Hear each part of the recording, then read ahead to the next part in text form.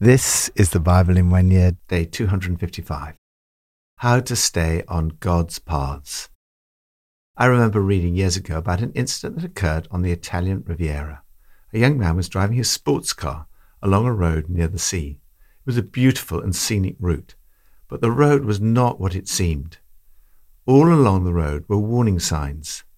Yet to the young man, the road seemed perfectly good. Disaster awaited him. A landslide had recently created a precipice. No one should have been on that road. He continued at great speed. He ignored all the warning signs. He went straight over the cliff. Sometimes we're not sure where a path will lead. At other times, we are well aware of where it leads, but choose to follow it nevertheless. Jesus said that there is a path that leads to life. There's also a path that leads to destruction. Warning signs are not put up as a threat, but out of love. The signs on the Italian Riviera were erected to keep people safe. The words of Jesus, the New Testament, and the Bible as a whole are designed to keep us on the path that leads to life. How do you make sure that you're on the right path? Once you're on that path, how do you stay on it? From Psalm 107. Give thanks to the Lord, for he is good. His love endures forever. Let the redeemed of the Lord tell their story. Those he redeemed from the hand of the foe, those he gathered from the lands, from east and west, from north and south. Some wandered in desert wastelands, finding no way to a city where they could settle. They were hungry and thirsty, and their lives ebbed away. Then they cried out to the Lord in their trouble, and he delivered them from their distress. He led them by a straight way to a city where they could settle. Let them give thanks to the Lord for his unfailing love and his wonderful deeds for mankind. For he satisfies the thirsty and fills the hungry with good things. Get on the wonderful road. Oh, thank God, for he's so good. His love never runs out. You cannot improve on God's purpose for you. God is good. He loves you. He wants the very best for your life. He has a wonderful road for your life. He wants you to walk on his paths. He put your feet on a wonderful road that took you straight to a good place to live. He doesn't want you wandering for years in the desert, looking but not finding a good place to live, half-starved and parched with thirst, staggering and stumbling on the brink of exhaustion. The good news is that wherever you are, you can cry out to the Lord. When you do so, he pours great draughts of water down parched throats. The starved and hungry get plenty to eat. This is a psalm of thanksgiving for God's many occasions of deliverance of his people. 4 times the psalmist says, "Then they cried out to the Lord in their trouble." Each time, God rescued them. Furthermore, nothing you've done in the past disqualifies you from being part of God's people. The only qualification is that you should call out to God and be redeemed. Redemption means to be set free by God. Jesus came to make this redemption possible. The redeemed of the Lord are to tell their story. Speak out and tell others your story of how the Lord has rescued you. Lord, thank you so much for the many times in my life when I've cried out to you in my trouble, and you've brought me out of my distress. Lead me, I pray, on a straight path. New Testament, from 2 Corinthians 12. I have made a fool of myself, but you drove me to it.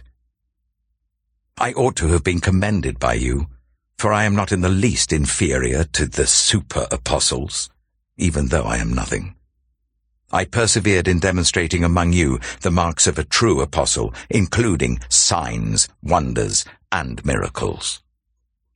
How were you inferior to to the other churches, except that I was never a burden to you. Forgive me this wrong. Now I am ready to visit you for the third time, and I will not be a burden to you, because what I want is not your possessions, but you. After all, children should not have to save up for their parents, but parents for their children. So I will very gladly spend for you everything I have and expend myself as well. If I love you more, will you love me less? Be that as it may, I have not been a burden to you. Yet, crafty fellow that I am, I caught you by trickery. Did I exploit you through any of the men I sent to you? I urged Titus to go to you, and I sent our brother with him. Titus did not exploit you, did he? Did we not walk in the same footsteps by the same Spirit? Have you been thinking all along that we have been defending ourselves to you? We have been speaking in the sight of God as those in Christ. And everything we do, dear friends, is for your strengthening. For I am afraid that when I come, I may not find you as I want you to be, and you may not find me as you want me to be. I fear that there may be discord, jealousy, fits of rage, selfish ambition, slander, gossip, arrogance, and disorder. I am afraid that when I come again, my God will humble me before you, and I will be grieved over many who have sinned earlier and have not repented of the impurity, sexual sin, and debauchery in which they have indulged. Live on the path of love. The Apostle Paul was absolutely determined to do the right thing. He wanted to follow the right path. He'd been falsely accused. The super apostles had tried to undermine him. As a result, he'd been misunderstood and attacked by those who ought to have known better. Absurdly, he'd been accused of not wanting to take money from the Corinthians because he didn't love them. Paul points out that the reason he didn't take money from them was because he did not want to be a burden to them. He says, "What I want is not your possessions, but you." After all, children should not have to save up for their parents, but parents for their children. It was because of his love for them that he would have gladly spent everything for them, and indeed expended himself as well. Always act in a way that is above board and honest. Everything Paul did was for their benefit. He was not interested in their money or possessions. He was interested in their souls.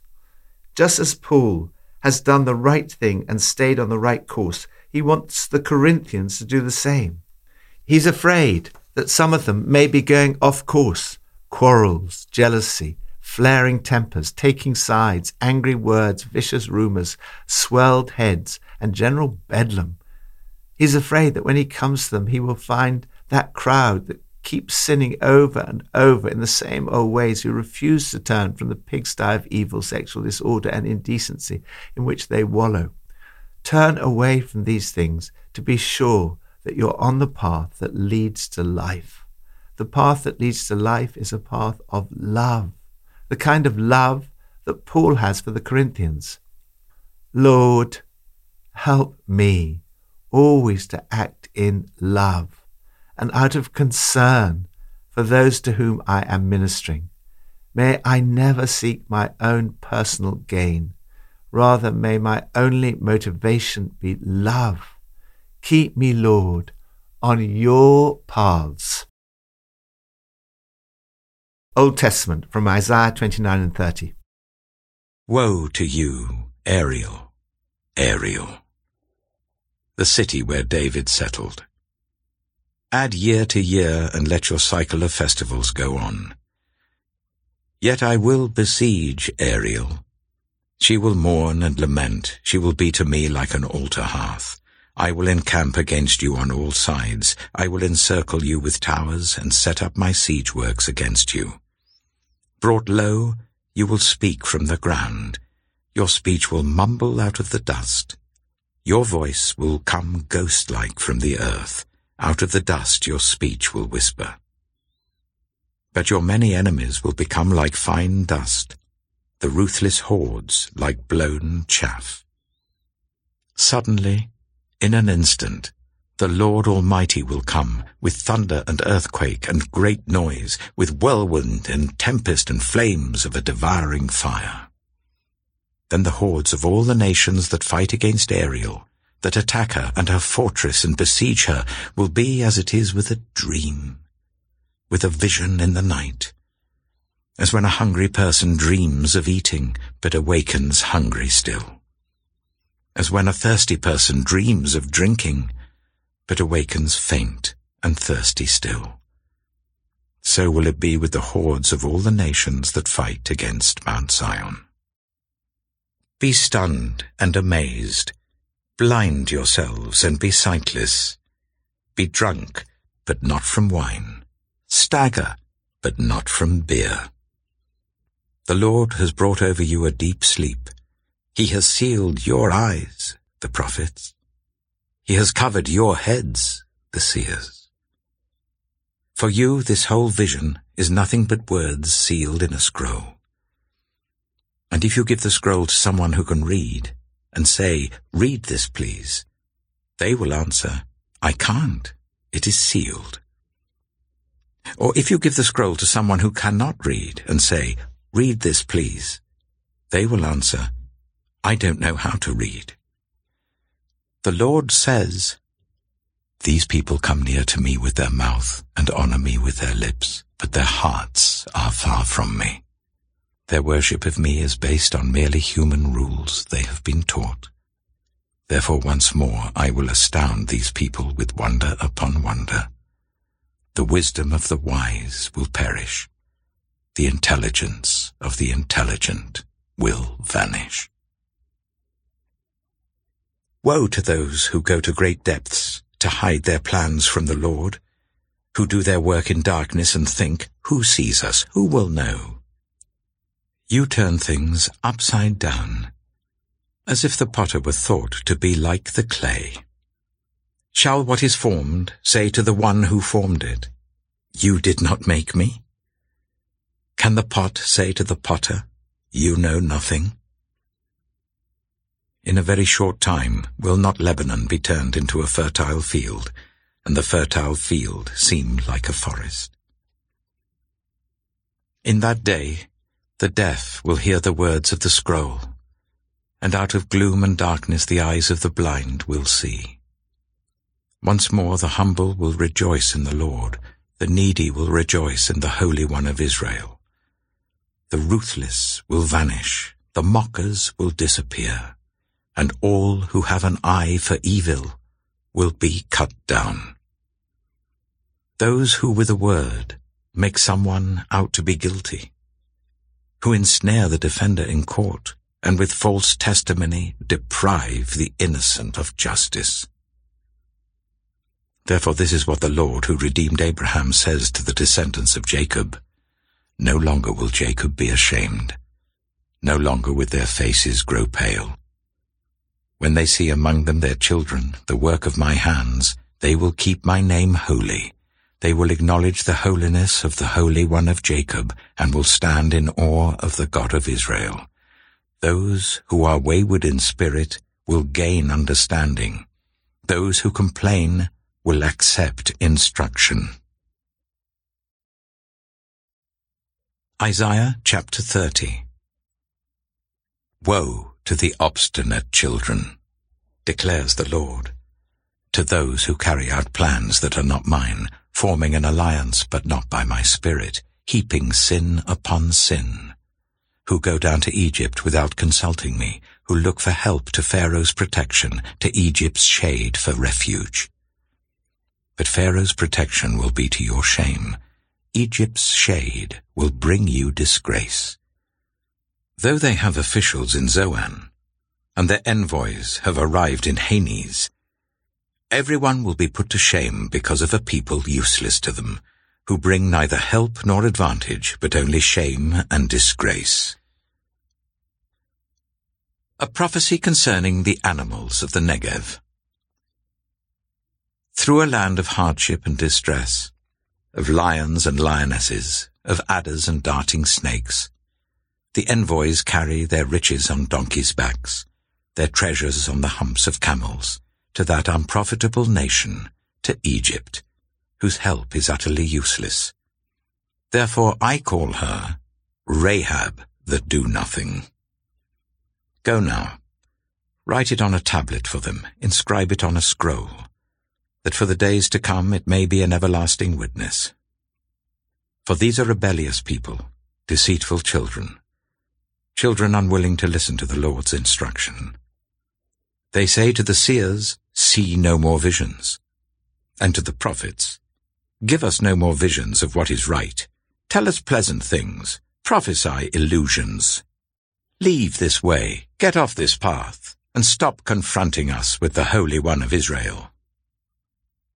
Therefore this is what the Holy One of Israel says. Because you have rejected this message, relied on oppression, and depended on deceit, this sin will become for you like a high wall, cracked and bulging, that collapses suddenly in an instant. It will break in pieces like pottery, shattered so mercilessly that among its pieces not a fragment will be found, for taking coals from a hearth or scooping water out of a cistern. This is what the Sovereign Lord, the Holy One of Israel, says.